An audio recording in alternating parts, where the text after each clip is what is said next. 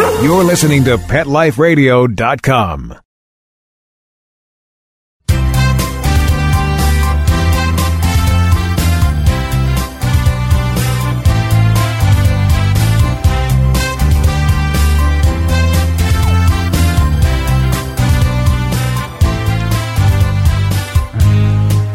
Well, welcome to another episode of Ask the Vets with Dr. Jeff. I am your host, Dr. Jeff Werber. We'll be here for the next 30 minutes, hoping to hear from you. And we want you to give us a call. And it's good we have a caller in.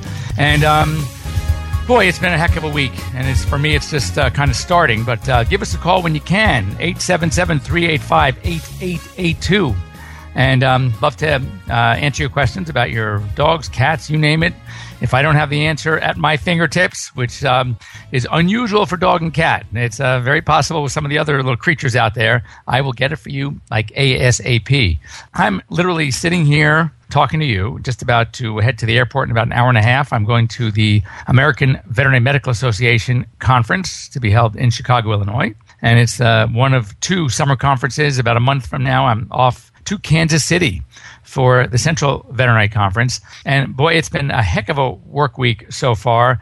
Had two really, really tough cases yesterday. And it's interesting, the contrast of the cases you can have of the same disease, the same condition, and yet the ramifications, the results could be so totally different. There is a common condition we see in dogs, and it is a splenic tumor. And, we see these animals, they come in, and they are often with a bloated belly, so you can kind of see something going on. A lot of times, if they're already bleeding, you might look at the gums, and they're awfully pale. So, is that caller there? Why don't we we'll take the call here. Hi. Hi, can this you hear is me? Sarah. Hi, yes, Sarah. How are you? I can hear you good. just fine. Oh, good. I had a question. My dog had crystals in his urine, and so now he has to be on the special diet. Is he on SD or CD or urinary XO? You know which one he's on? Well, he was on SD, and then he was getting so fat from it that I switched him to the dry food, which is it's Royal Canine. Royal Canine. Is it urinary SO or which one? Urinary SO, the low okay, fat one. Sure. Uh-huh. And I mixed in a little bit of the SD with it, so he has a little wet and a little dry. Perfect. And then he drinks distilled water and everything. But I just wanted to know if there were, he used to eat so many vegetables, and he loves, and I know I'm not allowed to give that to him. Is there any other treats or anything that I could give him that won't, hurt his diet, or this is it forever? Well, here's the thing when it comes to urinary crystals in dogs. The most common crystal we see is called a triple phosphate crystal, which is ammonium, magnesium, phosphate. And the key to the formation of these crystals is the urinary pH. And most of the triple phosphate crystals seem to thrive in a basic urine, which is a urine above the pH of, say, 7.5. So when these dogs come in with a urinary pH of 8.5 and crystals, you can assume that's what the problem is, and the urine needs to be acidified. There are some other crystals, interestingly, the oxalates, that seem to do better in a basic pH. So you run the risk sometimes of, if you bring that urine pH down too low, meaning too acidic, you might take care of the phosphate crystals, but then you're going to have trouble with some of the oxalates or the urates. So it's pretty confusing. So if you want to feed vegetables, that I would say that there are some urinary acidifiers that you can try. For example, ammonium chloride, and even good old-fashioned vitamin C, ascorbic acid vitamin C. Don't get the fancy rose hips. You get the cheap stuff, ascorbic acid, and you could feed some ascorbic acid, add to the diet, and that might keep the urine acid enough that you can still mix in some, broccoli, cauliflower, whatever you were adding in. What kind of vegetables were you feeding? It was really broccoli and green beans. Okay. Right, and those should be okay. So what I would recommend is, if there's any concern about having that urine pH sort of past that 7.5 mark, or even 7, then try adding some ammonium chloride, it's called, or one of the vitamin C's, the inexpensive ascorbic acid vitamin C, and have the urine just checked to make sure that the urine is staying on the acidic side. One note, however, it's important to know that it is recommended to look at the urine soon after it's collected. If urine sits, even in the fridge, for a long period of time, all right, it can develop crystals. So we often get a false positive crystal read if the urine is brought in or drawn by the veterinarian in the morning, and the lab pickup isn't until the afternoon. It's sitting out or sitting in the fridge. Then the lab drives it to the laboratory. The driver takes it to the lab, and by the time the pathologist gets it, it's formed crystals, which is normal. Yeah. You get this residue. So just you have to sort of take it, pardon the pun, with a grain of salt. I mean, you have to know that the best way to evaluate crystals is on a very, very recent catch or a recent collection. Then you can have the veterinarian can have one of his technicians put a couple of drops on the slide and look right away and truly see, are there crystals already formed? And if the urine is fairly fresh and there are no crystals, that's the important read, not the one that the clinical pathologist at the lab is going to take 5-6 hours later. Mm-hmm. All right. So you can ask the vet. Ask the vet, say, can you do me a favor? Have one of your lab techs take a quick look at the urine right away as soon as we catch it. Right. All right. And they can also do a quick little urine dipstick and just make sure the pH is a good pH as well.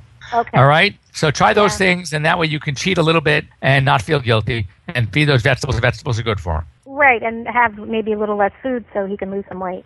Yes, absolutely. Absolutely. Yeah. All right. Okay. All right, Sarah, thanks for the call. You're welcome. Bye-bye. See, everybody, how painless was that? Very easy. 877-385-8882. You can also kind of send us a little note here right online where we're live at Dr. Jeff at PetLifeRadio.com. I would say, well, here in the chat room we have, looks like something may be coming in. So we were talking about how things like spleens can make a big difference. And we had a dog in yesterday, an older dog. It was actually a Pharaoh hound. Love to know if anybody knows what a Pharaoh hound is.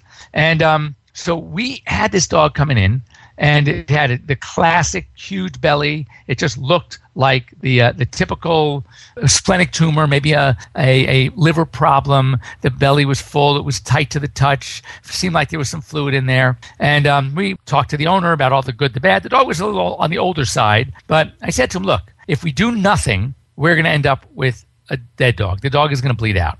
At the very least, we got to go in. And of the tumor possibilities, there's actually one that's a benign tumor. We call that a splenic hemangioma. There's one that's a malignant tumor called hemangiosarcoma. Then we also often will see a hematoma, which is just like a blood blister within the spleen. The hematoma and the hemangioma are totally benign. If you get that spleen out in time, it's 100% curative. So we talked about the pros and cons, what we need to do. So we went into this dog's belly, and this spleen, the tumor was huge. It had attached itself to the stomach, to the kidney, and to the body wall, meaning there was no way that this tumor could be resected. And it was bleeding all over. It was just such a shame. And, it's one of those things where, it's the toughest phone call to make when you're calling an owner to let them know that there's no way to help this pet, and they really should come in and say goodbye. And they did. And, it's always a sad scene whenever that happens. And everyone around, all my employees, my technicians, everyone is so sad because it was such a great dog.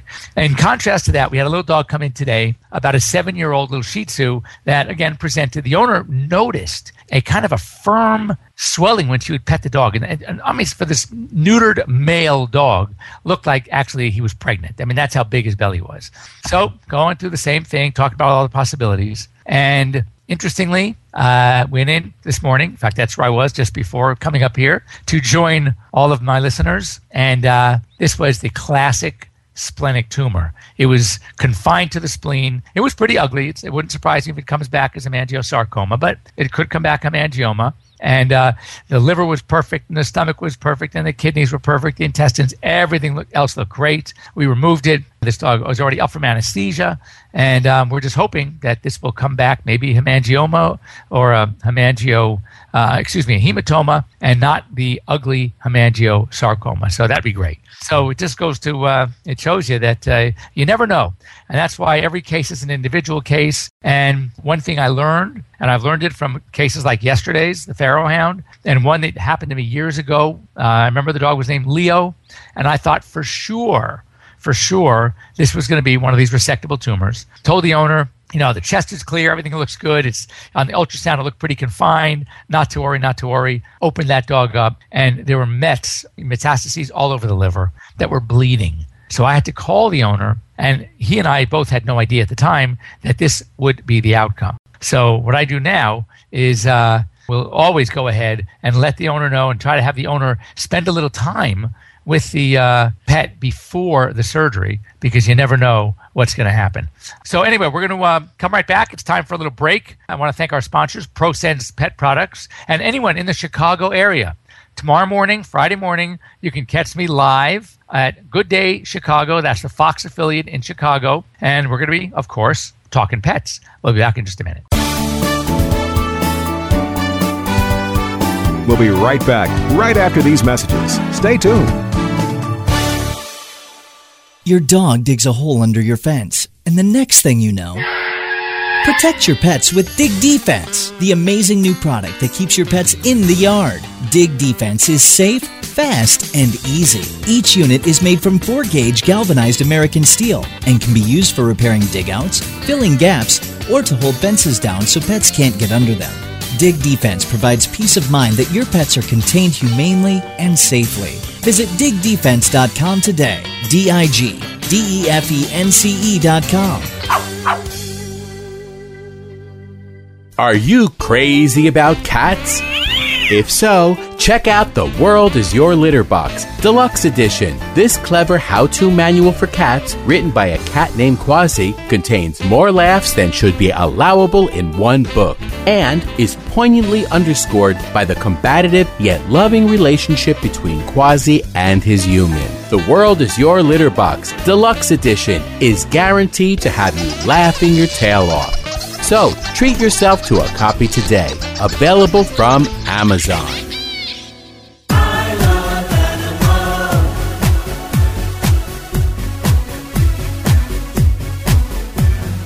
They are my friends. They are my children.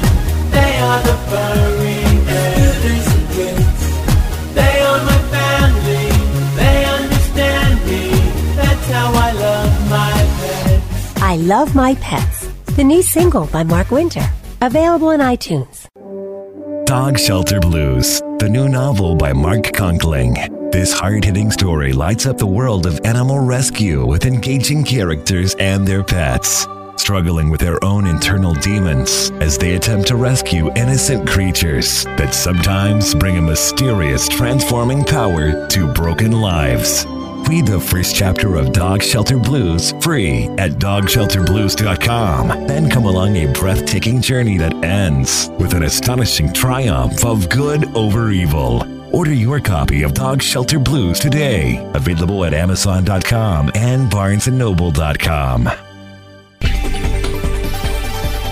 This year, Americans are expected to spend a jaw-dropping $36 billion on their pets. From lighted leashes to high-end spa products, the discriminating pet owner can find just about anything to pamper his or her pet.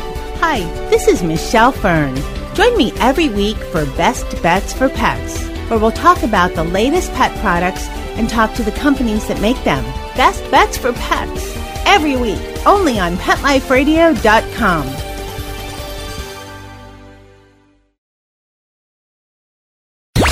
Let's talk pets Let's talk pets on Pet Life Radio. Pet Life Radio. PetLifeRadio.com.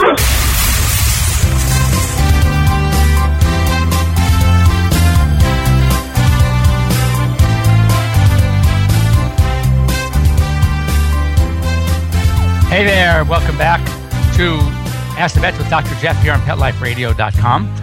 And hope you're not shy. Give us a call at 877-385-8882.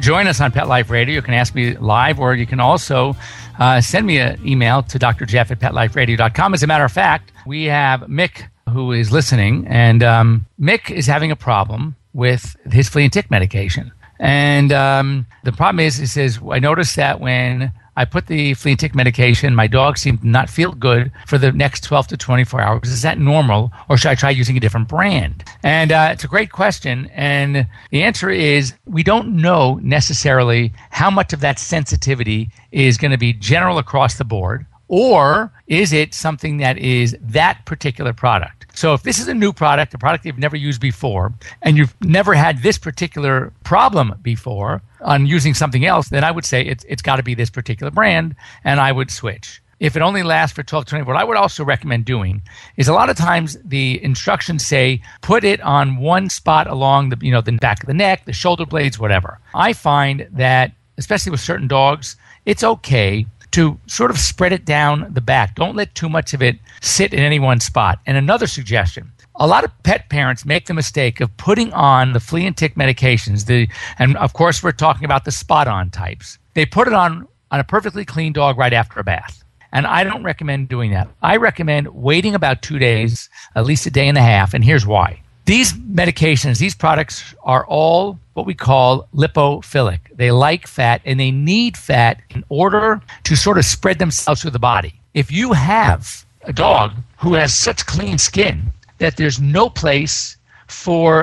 way that this stuff can spread out fast because the fat's not there, it takes about a day to a day and a half for the oil cells in the body to replenish the dry dog, to replenish the oil that was washed away from the bath. And therefore, that spot on just sits in that one spot or wherever it is you put it. But if you wait about a day or two, day and a half, 2 days, then as soon as you put it on, the body's going to start doing what it does best, and it's going to spread that medication over the body as it should. So I would try a number of suggestions. Number one, make sure the dog isn't squeaky clean when you put it on. Wait about a day and a half to 2 days after the bath. 2, if this is the first time you've ever had this product and you've never had this problem with other products before, then I would say change products. Go back to what you were using.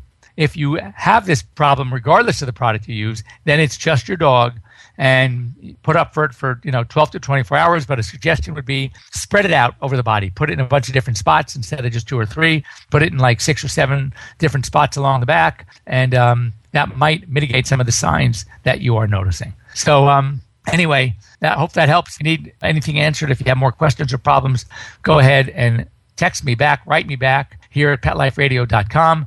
I can see the questions coming in online as you type them. So it makes it really, really easy. So let's see what else. Oh, these conferences, as I said, I'm off to Chicago. I hear it's hot and muggy. I'm hoping to maybe I can even catch a Cubbies or a White Sox game. In fact, interesting, I was in Chicago a couple of summers ago. And by the way, Chicago during the summer is really a great town. I like it anyway.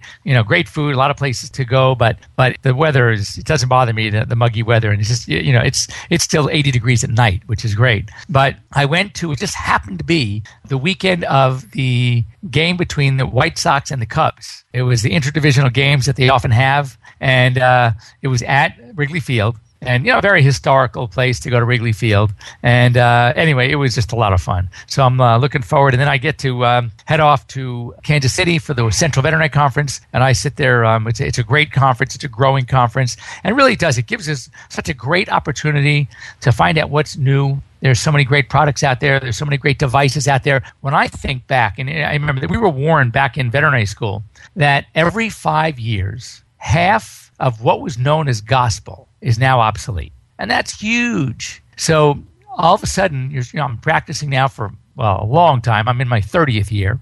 And when I look back, I'm going to pack rat. So I still have a lot of my old notes from vet school and my old textbooks. I figured maybe someday they might be worth a penny. And I look at what we used to teach. And, a great question that was brought on by Mick and the Flea Products is, let's talk fleas for a second and how things have changed dramatically over the years. Back in the day, and I hate to sound like an old guy, but back in the day, we used to say for every one flea you found on your dog, there were 25 to 30 in the environment.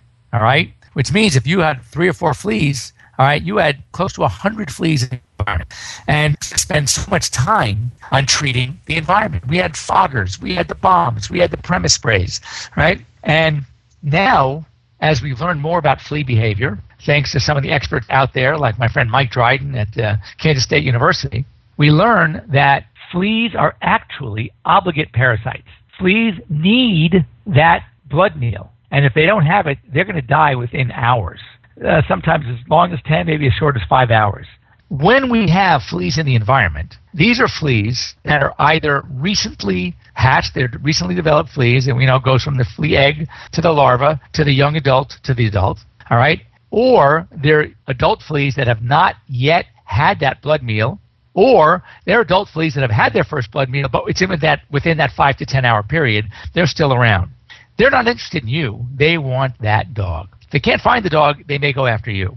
So now, understanding the mechanics, the life cycle, is that adult fleas that have been primed, meaning they had their first blood meal, are now obligate parasites. They need to live on that host, which is the dog or the cat. Now, we don't spend as much time in the environment because we know that any time that larva becomes an adult and that adult flea jumps on that dog for the first time and takes that first blood meal, it's going to now need that blood. And if it doesn't get it, it's dead anyway. So let's not worry about it. So any of the fleas in the environment are going to be young adult or still, recently hatched baby fleas. Which is why typically when you do see fleas in the environment, you're going to see them, and if they're jumping on you, they're really little teeny, they're hard to find, they're hopping like crazy. I know, they're amazing. I mean, some other facts about fleas, a flea can hop something like over 100 times its size. A female flea in peak season, under the right conditions, which is a humidity of at least 75% and temperature, whatever, they can lay up to 40 to 50 eggs a day.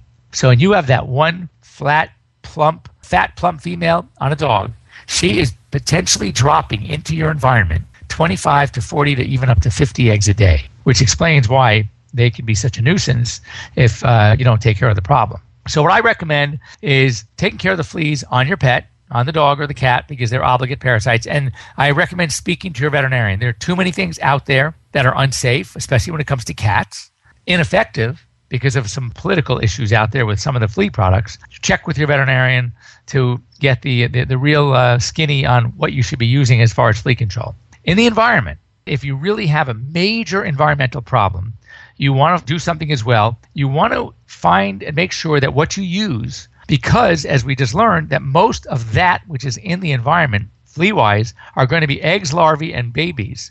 You want to look for a product that has an IGR. IGR stands for Insect Growth Regulator. So it's more important, actually, for environmental control to use that which is going to inhibit the development of the larval stage into the young adult stage, eggs to larva to the young adult. So those are called IGRs. And I think it's best to get them in a form that is easily applicable. It's not really that smart to get foggers anymore because why? We've also learned that larvae are photosensitive. They're photophobic. They don't like light, and they're very sensitive to light. So what do? They will crawl and they make their way to an area that doesn't have direct sunlight. That might be under a coffee table. That might be under a couch or a lounge chair. That might be under your bed.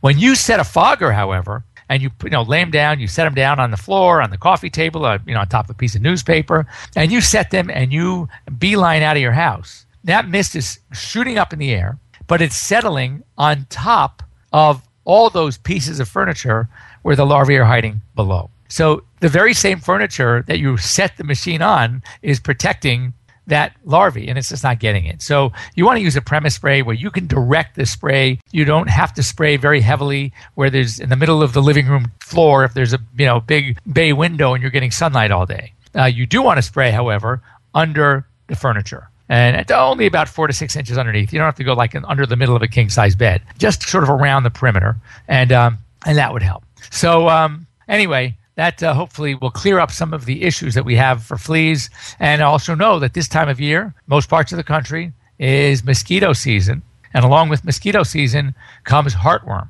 So make sure you protect your dogs and even, or especially, I should say, your outdoor cats, because cats are also susceptible to heartworm disease, and sadly, we don't have a treatment for cats. We can treat dogs, but we can't treat the cats. So the best way to treat, and I use that term loosely, a cat for heartworm disease is to prevent it. So if you have a cat that is an outdoor cat and you live in a mosquito endemic area, please, please, please see your veterinarian and make sure your cat is on heartworm prevention as well as your dogs. Here in California, Southern California, we're not hit that hard, but I do see some mosquitoes around my home, and therefore I do use heartworm prevention on my dogs as well. But it's something you should speak to your veterinarian. Much like vaccines, it's all about what we call the core, the inherent diseases in your area that you need to protect your pets against. And so when it comes to certain vaccines, it could be many, many different vaccines that we use. Likewise, when we are protecting our pets against fleas or heartworm disease, any of those weird diseases that we don't see everywhere, some of the tick-borne problems, if your dog is not ever going to get ticks, you don't have to worry about it. You don't need the Lyme disease vaccine if you're living in an area that Lyme disease is an endemic and your dog really doesn't get any ticks. So check with your veterinarian. I don't like you when you go to the store and you start buying things, because most of the things that you buy may not be necessary for your pet. And let's face it, in my opinion, sometimes less is more, and we don't want to overload your pet with a bunch of chemicals, a bunch of vaccines, things like that. So I want to thank our callers, and I want to thank Mick for typing in a question. I want to thank Sarah for calling in. I want to thank our sponsors, ProSense Pet Products. You can go online to ProSensePet.com to see what the line has to offer. The full line is available at Walmart, at your local Walgreens. You can find things at Target, etc. And we will see you back next week here at Ask the Vets with Dr. Jeff on PetLifeRadio.com. Thanks for joining me. Let's Talk Pets, every week on demand, only on PetLifeRadio.com.